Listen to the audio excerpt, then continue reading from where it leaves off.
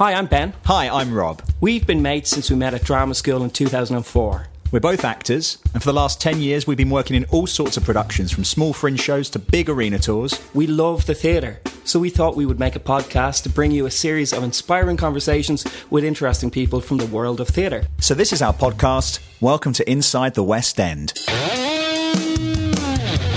Inside the West End with Ben Morris and Rob Copeland.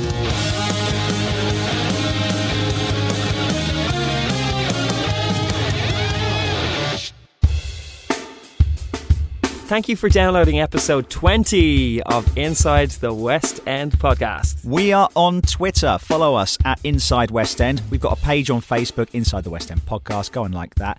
And if you want to get in contact, then as always, email insidethewestend@gmail.com. Can you believe it's 20? I know. It's exciting, that. That's nearly half a year's worth, that. Yeah. Coming up, we have the first soloist from the Royal Ballet, Claire Calvert. We got in contact with Claire because we put a little appeal out on Twitter asking you, our listeners, who would you like to hear from on our podcast?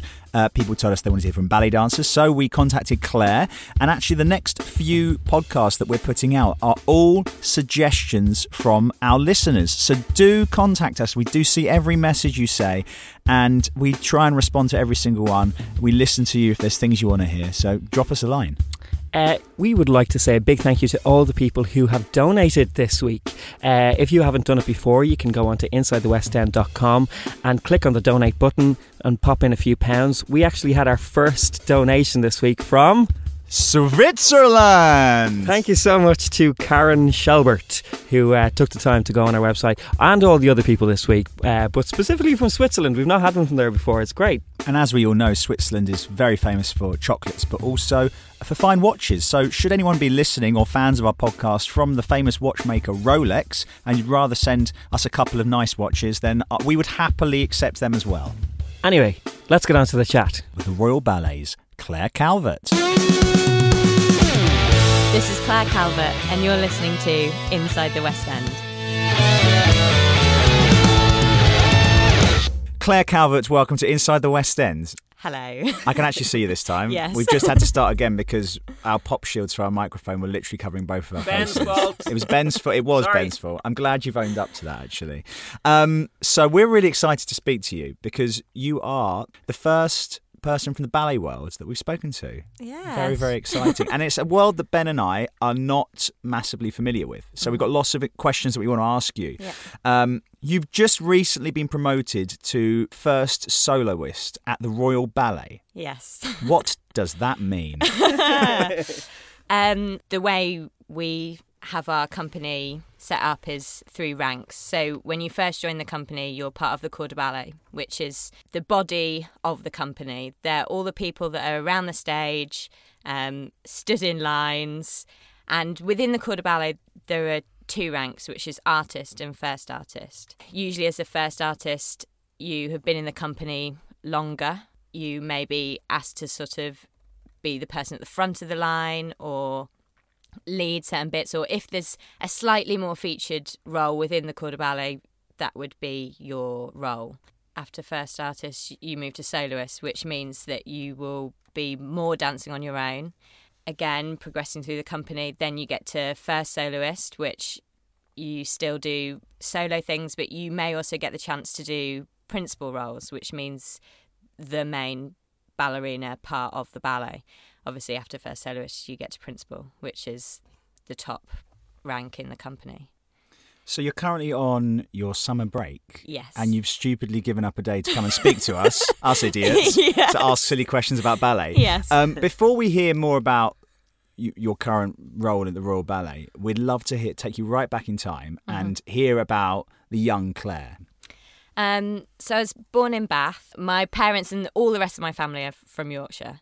So I was born there. My parents lived in Chippenham, and we lived there with my sister, who's 2 years younger than me. What do your parents do? My dad's going to kill me. This is always an interesting question because when people ask me this, and they say, what does your dad do? And I'm like, I'm not really sure what he does. And it makes him sound like he's some kind of spy or gangster person or something. So what do you mean? What do you mean by you don't know what he does? Like what? So when I was growing up, he dealt a lot in electronics. He used to go to the Far East and do lots of deals with them. And I remember taking in a circuit board once to like show and tell. At school. Oh my God, circuit boards. Whoa. Being so like, cool. I don't know what this does, but it goes in the back of a TV, apparently. When I was at school, he went into doing like lots of different jobs and worked more for himself and does lots of different things with lots of different people. My parents recently just went in with some other friends and bought a pub. Cool. My mum works for Oxfam as well. Sort of after she had my sister and I, she never properly went back to work, but has always been really interested in doing lots of different things. She went to beauty school and trained to do that a bit so she could make her daughters look beautiful. She, has always kept up interest in lots of different things. My nana, she was the local dance teacher, producer, show putter honor of the local town or whatever. She used to put shows on. My grandma was then in them, where I actually get my high insteps from. My grandma's feet are insane. And that ran through to her daughter, which is my dad's sister, who went to the RAD, trained as a dancer, went to Germany and now lives in Berlin, but had her ballet career over there. Also then actually changed into musical theatre because the company that she was in, Theater des Westen, I said that really badly, but that's how there's something like that. I tried to say it with like a German accent. Go on, go for it. You're like looking at me. Theater What I love is definitely edit that bit out. We've got like an international audience where people listen to this all over the world, and I know for a fact someone's going to tweet in explaining how to pronounce that. Well, good, and then everyone will know properly how to say it. Yeah. Anyway, so there's definitely sort of theatre in there, just not directly from my dad. Yeah. But I guess your parents would have had people they could kind of I talk guess to so. about, you know. It's interesting actually because it was never really something that I felt like that my mum or dad really pushed me into.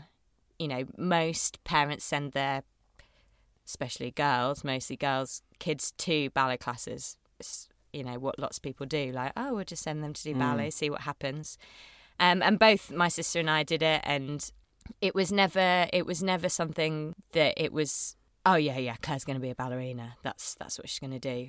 We just somehow rode the wave, and now I'm here. It's really strange. When did you realise that you were a standout dancer? I mean, there must have been a point when... I mean, like well into being at White Lodge. Probably the last 2 years have been at White Lodge, so like when I was like 14, 15. So White Lodge is where... It's the lower school, the Royal Ballet School, so you go from 11 to 16. So why did you go there then? I don't know. Well, the reason that I even auditioned for the school, I was at a programme called Junior Associates, which is related to the Royal Ballet School and system of training, but it's dotted around the country, and I guess it's a way of sort of filtering people into the school and getting, you know, a kind of system of training from even before you're 11. And basically the teacher that I had said, you should audition for White Lodge. Oh, okay then. So I went and I got in, and then I went to White Lodge, and then I got into upper school, and then I got into the company, and now I'm here. Like it was never a thing for me where I was like, oh, I'm really good at this, so I'm going to pursue this. But to be a ballerina, it takes so much discipline, and I would imagine that if you had ambition, it's a lot easier to really be strict with yourself growing up and doing all that training. Like, I mean, you must have had some level of ambition. I mean, I think as a person I'm quite driven and I work hard. I like to do things well. And of course I put massive amount of effort and hard work into it, but it was just a way of life for me. Like, I went when I was 11. If you ask most 11-year-olds, what do you want to be when you're older? What do you want to do? I want to do this. And then next week, I want to do this. And, it was a lifestyle choice, not that I made or that anyone made for me, but because somebody saw talent in me and was like, if you go into this system, this will push you out the other side as a professional dancer. A lot of dancers are picked on their body type and physique, on sort of their natural musicality or ability to move, to perform. At a young age, you don't know what people are going to turn out like. It's not a given just because you're picked at 11 to go to such a prestigious school or whatever, that you're going to come out the other side to be that. What was it like going away from your parents and everything at 11? Like, how often were you able to see your family? Everyone's different. Some people really struggled, were really homesick and would go home every weekend and, see their parents as much as they could. I found it harder if I went home because the whole, we had classes on Saturday morning. So you leave Saturday afternoon, drive for 2.5 hours, get home, have a night at home, go to sleep, get up and, early afternoon you end up having to go back. Plus it's in the middle of Richmond Park, which means during the winter the gates shut at like 4 o'clock or something. So you have to either be back for that, or there's this awful thing where they used to pick everyone up from a minibus at Richmond Station and everyone's there and people's parents and all these kids crying, and it was just horrible. So I used to just go home in holidays.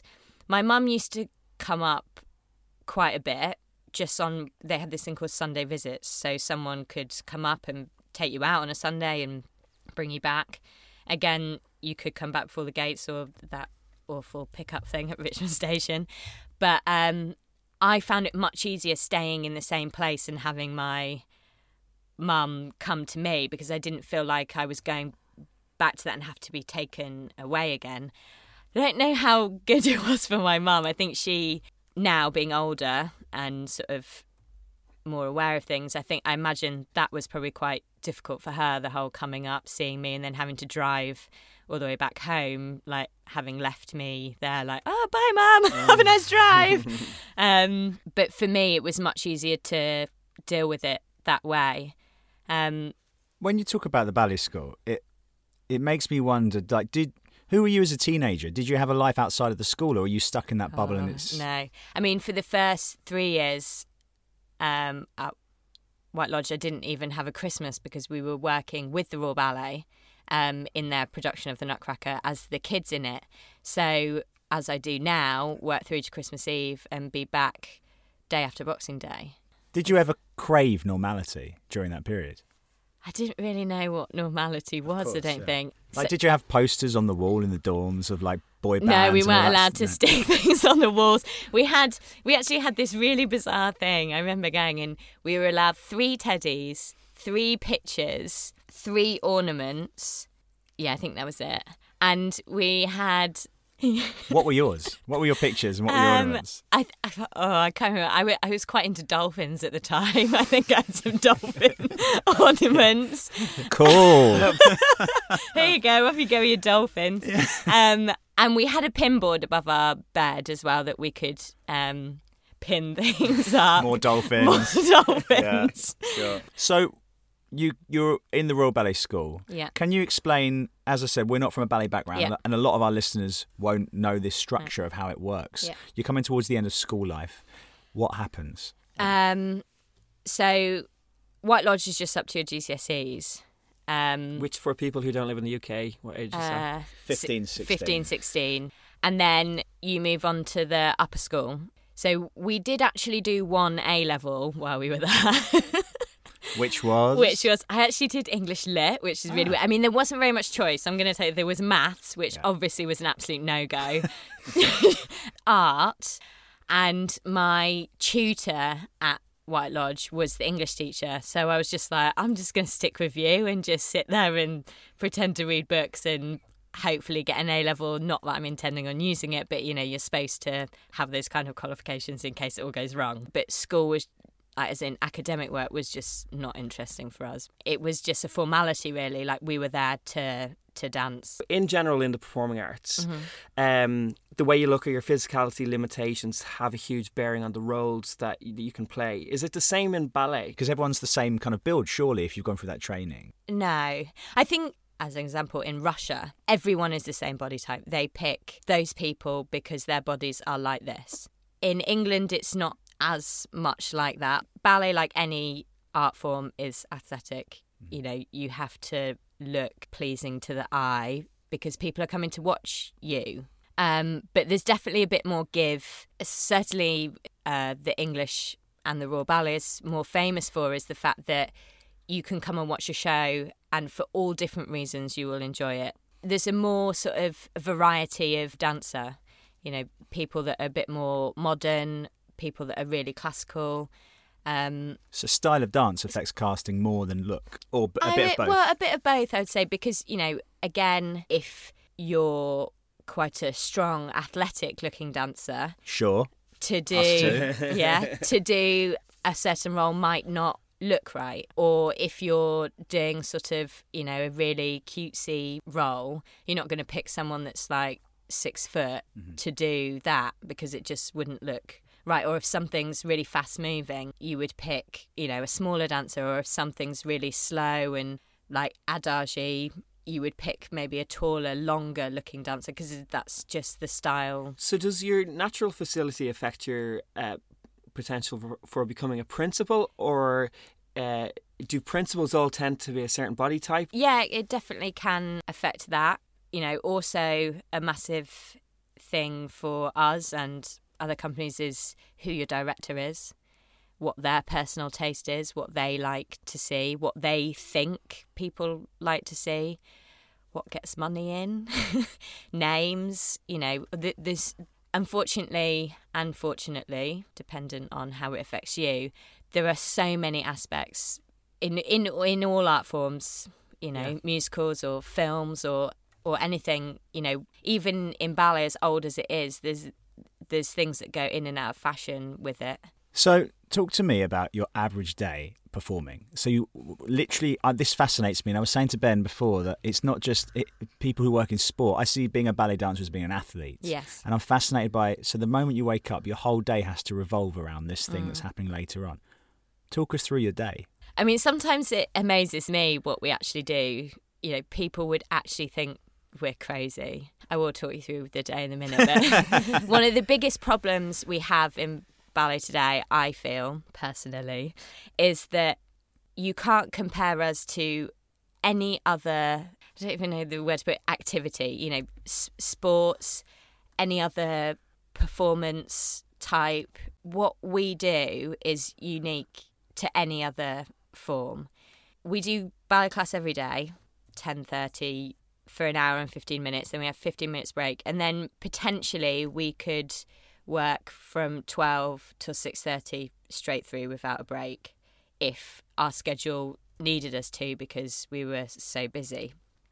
If we have a show, we have to finish at 5:30 because we need 2 hours to get ready for the show, which includes any kind of rest, any kind of food, get your makeup on, re-warm up, and then the show starts 7:30 till 10:30.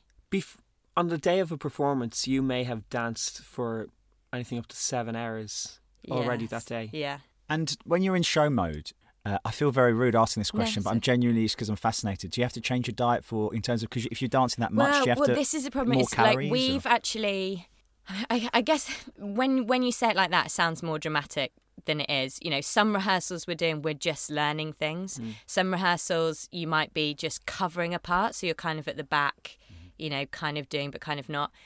Depending on what role you're doing, they can be lenient with you in rehearsals and say, oh, you don't have to do it today, or your second cast can go in, or whatever.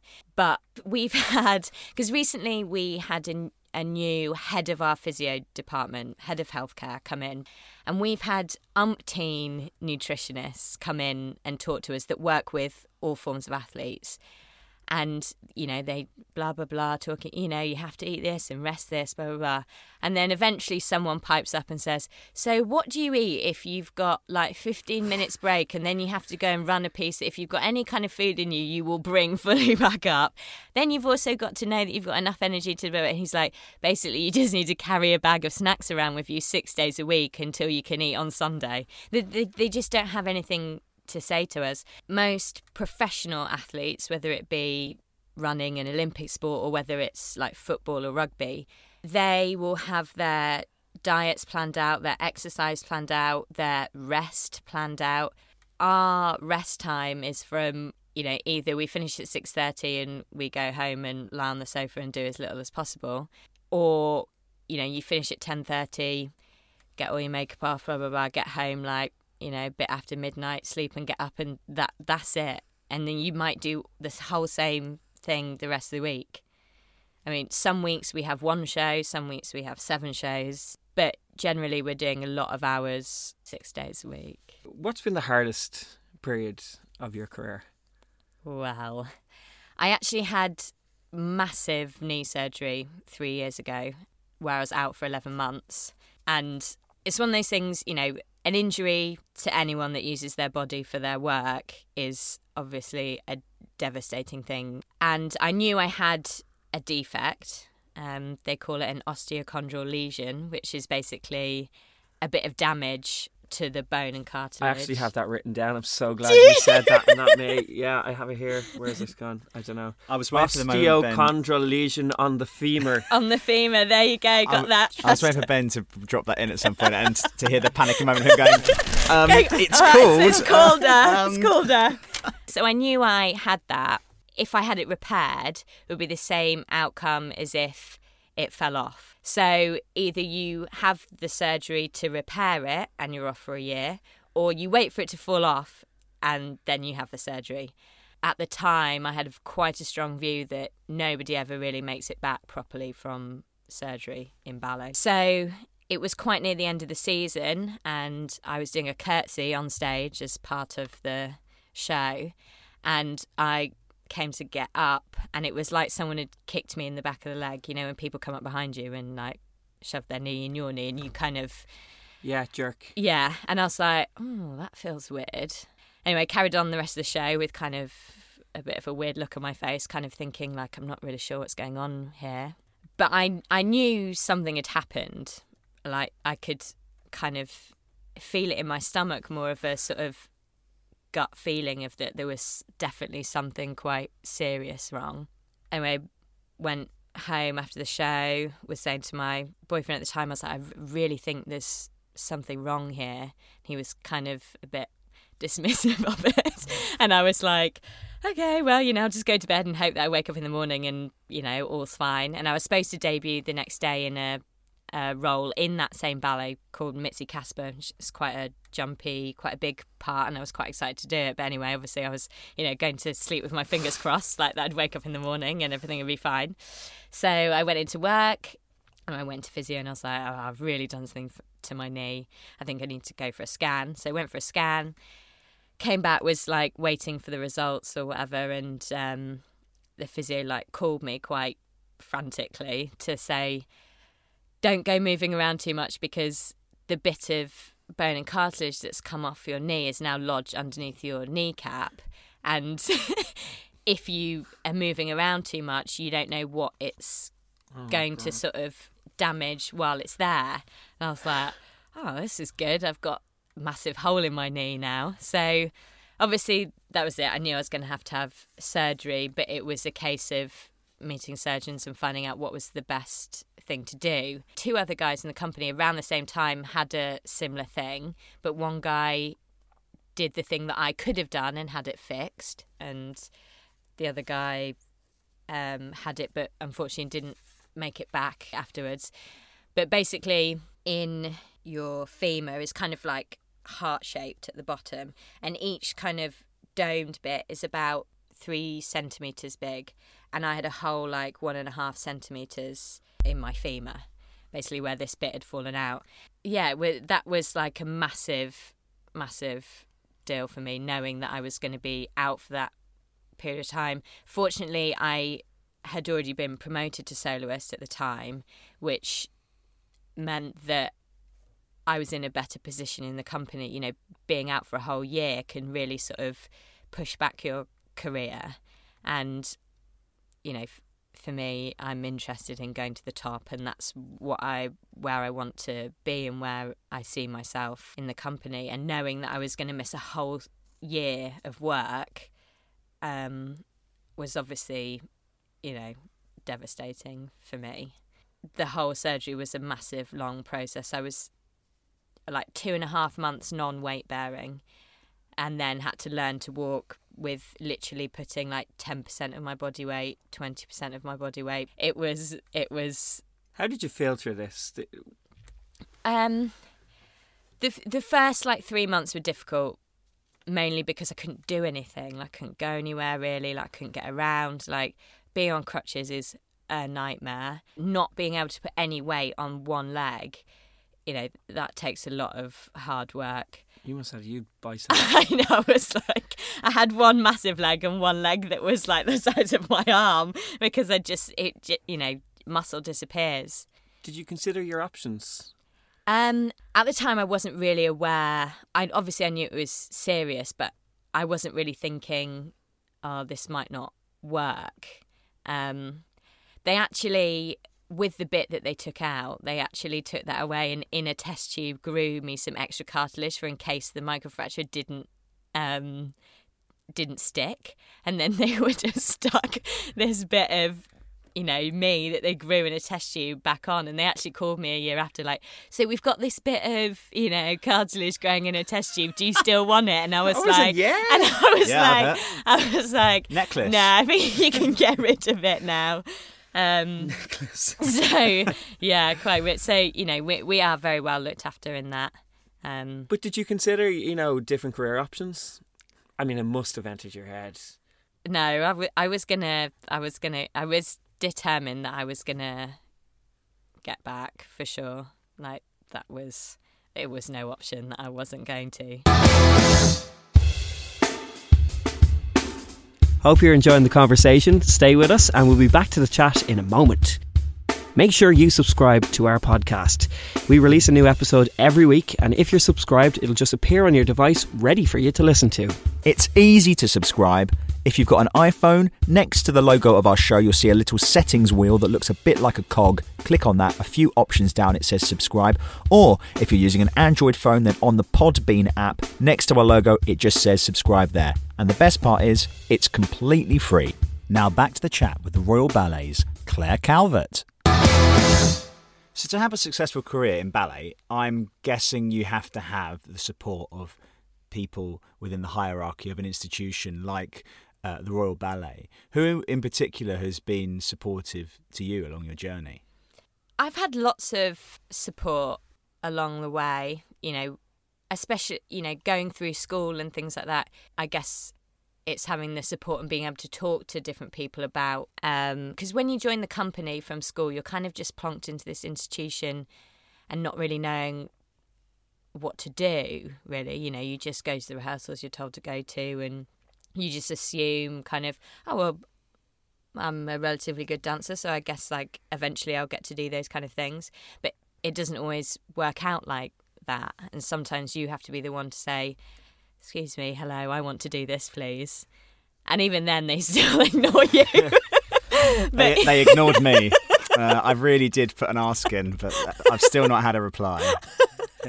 Were there any directors in particular or more senior dancers who particularly championed you along the way? When I first joined the company, there was a dancer in the company, Jose Matan, who was first soloist at the time, and he really sort of took me under his wing. And when you first join the company, like, you don't necessarily do that much. Sometimes you're not even in some pieces. Sometimes you're like second cast in the corps, or, you know, you're not on in a lot of the shows. And kind of keeping up your technique and your standard can be quite difficult sometimes. And he really sort of pushed me and helped me to kind of learn and understand how to keep myself going and how to keep my technique strong and be on top of all of that while you're not necessarily getting to do the things that push you. I joined under Monica Mason, who was the director at the time, and eventually she gave me a couple of good breaks, which, you know, just really obviously meant a lot to me. And you always kind of feel, you know, grateful that they gave you this opportunity and hope that you would, you know, do them proud and do, you know, the company proud and things. So yeah, one of the first things I did was the Lilac Fairy and Sleeping Beauty, and I was an artist still at the time when I got to do it, which is quite a big thing because it is seen as a principal role. It's the next role under doing Aurora, who's the main part. And then later on I got to do The Mistress in Manon, which was actually created on Monica originally. It's a ballet by Kenneth Macmillan, and it was amazing because I got to work with her. You know, when you get to work with the person that it was created on, it's always a massive honour, and, you know, you really get to learn how it was done and feel like you really know the character and the part, because you can ask those kind of questions. Well, you know, because it's a massive story ballet, there's also a lot of acting involved, and I definitely learnt a lot from her, as well as, you know, getting to do my first few big things with her. In those moments, do you ever doubt yourself? Yeah. Regardless of what kind of artist you are, we regularly doubt our ability to do something. You know, once you find out you're getting to do something wonderful, you're delighted for a couple of minutes, and then you're suddenly going, oh my God, I now have to do it. Yeah. Can I? Imposter syndrome. Yeah. Yeah. My problem is never that I can't do it. In fact, sometimes that's one of the things that's been my flaw a little bit, I feel, is that I have generally quite a sound technique. Like, there's not many things that I couldn't do, but it's still something I really concentrate on when I perform. So I'm always thinking, oh, I have to do this perfectly, when actually to the audience, they might not notice if I don't do it 100% perfectly, but if I'm not doing it in the right style, or if I'm not doing the right acting, then they will notice that. Because a lot of people that come to watch these things, you know, they've come to watch a performance. They're not coming to watch whether you're doing 5 pirouettes or 3 pirouettes. Like, they don't necessarily really know. And it's something that I have found a lot more in my later years, is to actually let go and know that I can easily do the things that I'm doing, and to try and sort of, you know, open up and let myself perform more. You said earlier that ballet is different than any other discipline, but we have a question that we ask everyone we interview, and I think it's still relevant, and I'm really interested in your answer. Is show business a game you need to learn how to play? Yes. All right, next question. Great, yeah, I don't have the answer of how to play it. Do you think it's probably linked to when you were saying banging on the door? And I mean, you know, it's an interesting thing. Like, when we're having our general gossips, you know, in the changing room or whatever at work, and debating of how we're going to fix everything that goes on, and who should be doing this and who should be doing that, and I can't believe this person's doing this, and, you know, that goes on. That conversation could happen if you worked in Boots. Yeah, it could happen if you worked in this. Anyway, I can't believe United she's Nations. working on that till. Yeah, it's like fab. You know, it's the kind of thing that goes on in all businesses, and some people are just lucky, and it just works in their favour. They don't really have to do very much. They just get to the top, and, you know, yeah, they're talented, but why that talented person and not the other talented person? And, you know, we always say, there's always somebody like, oh yeah, but, you know, seeing them coming out the office about 10 times this week, or like, you know, oh, well, they'll be in there saying, oh, I should be doing this and I should be doing that. And, you know, there's always pros and cons to that, because sometimes you can go in and say blah, blah, blah, and you just annoy them, and they're like, okay, I'm not interested in you. Or you can go in and they're like, oh, you're actually interested in doing that. Or, oh yeah, I didn't think of that, that's a good idea. You know, the director of the Royal Ballet, as much as we think that their job revolves around casting us. There's so many other things that they have to deal with. You know, we have a board of directors that might want so-and-so to do this or so-and-so to do that. We have, like, choreographers that come in and say, I want to use this person.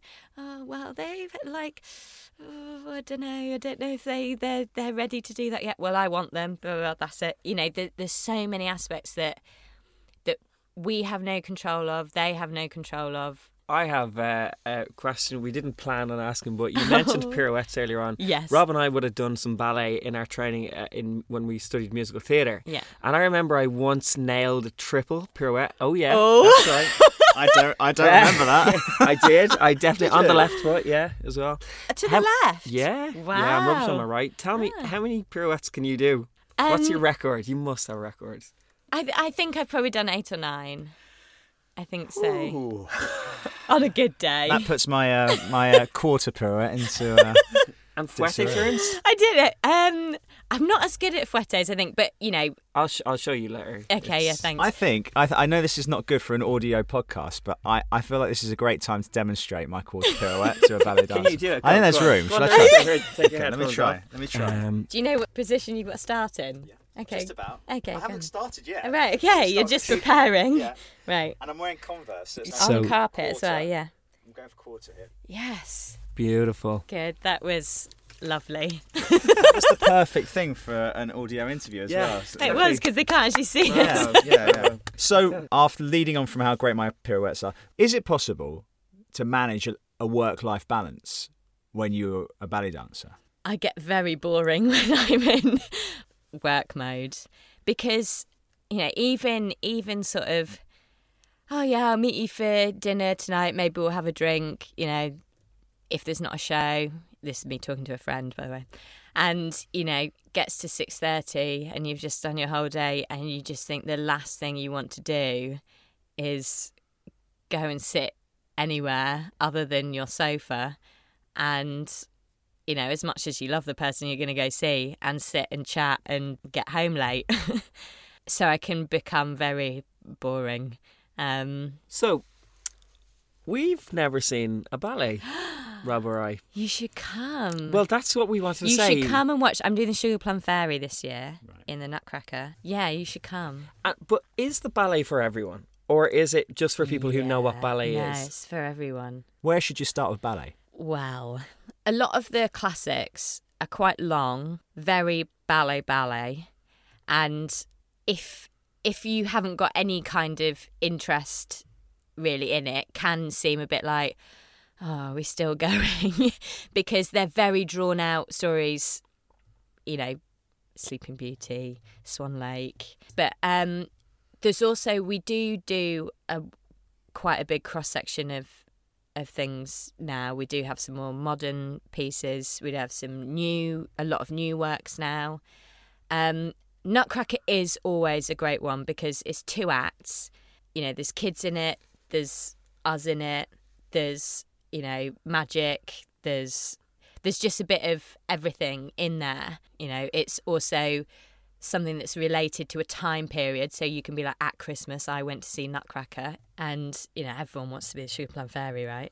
And you're going to be the Sugar Plum Fairy? I'm going to be the Sugar Plum Fairy. It'll be my first one. Do you ever think about your life after dancing? That's a very difficult question, because I am kind of verging on the point of sort of having a think and an idea of what I would do. I'm not massively interested in teaching.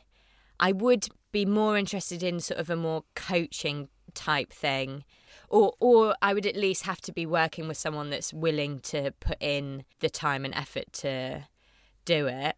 A lot of dancers at the end of ballet, am I right in thinking that some go into contemporary? Yeah. Would you be tempted to do that?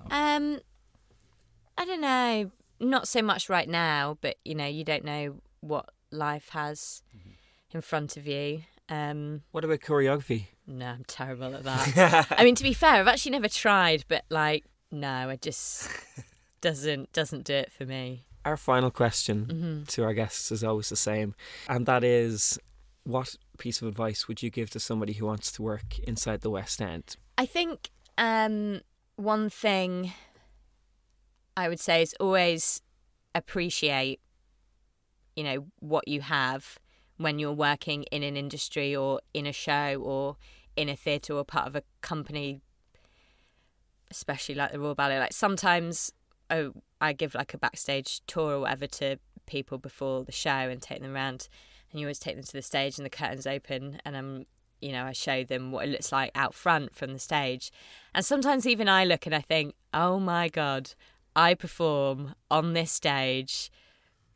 I've been performing on this stage since I was 11. And it is one of the most beautiful theatres in the world. It's,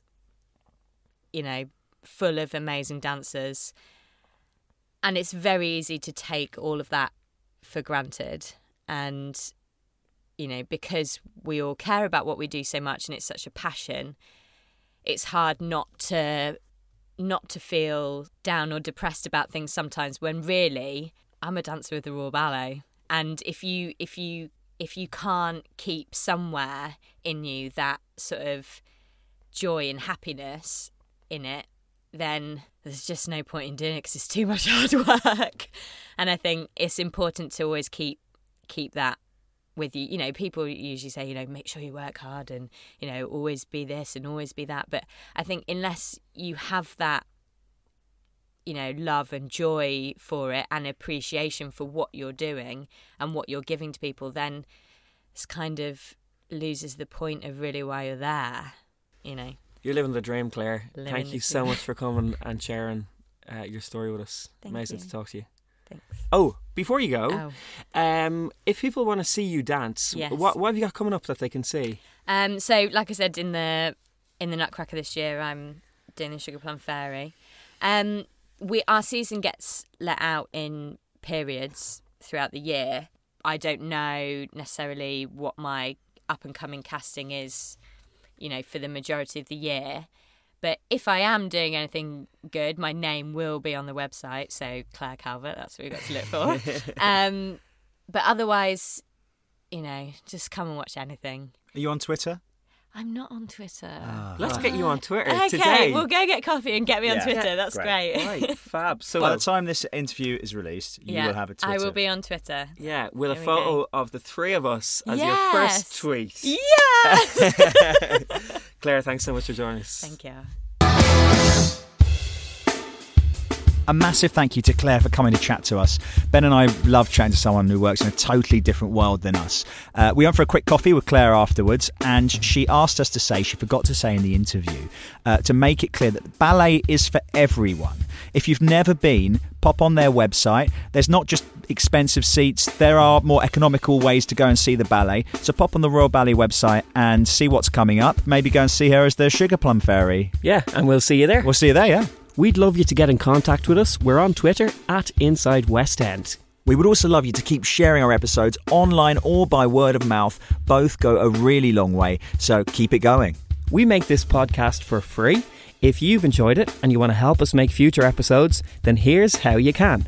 Next time you shop online with Amazon, visit InsideTheWestEnd.com first. Click on any of the Amazon adverts on our site. It will take you straight to Amazon. Your shopping will cost you exactly the same as normal, but Amazon will give us a small kickback as a thank you. Also on InsideTheWestEnd.com, you'll see a donate button. If you'd like to make a direct contribution, then click on the button and follow the link. That's all for this week. Keep an eye on Twitter @InsideWestEnd to see who's our guest on next week's show. Thanks for listening.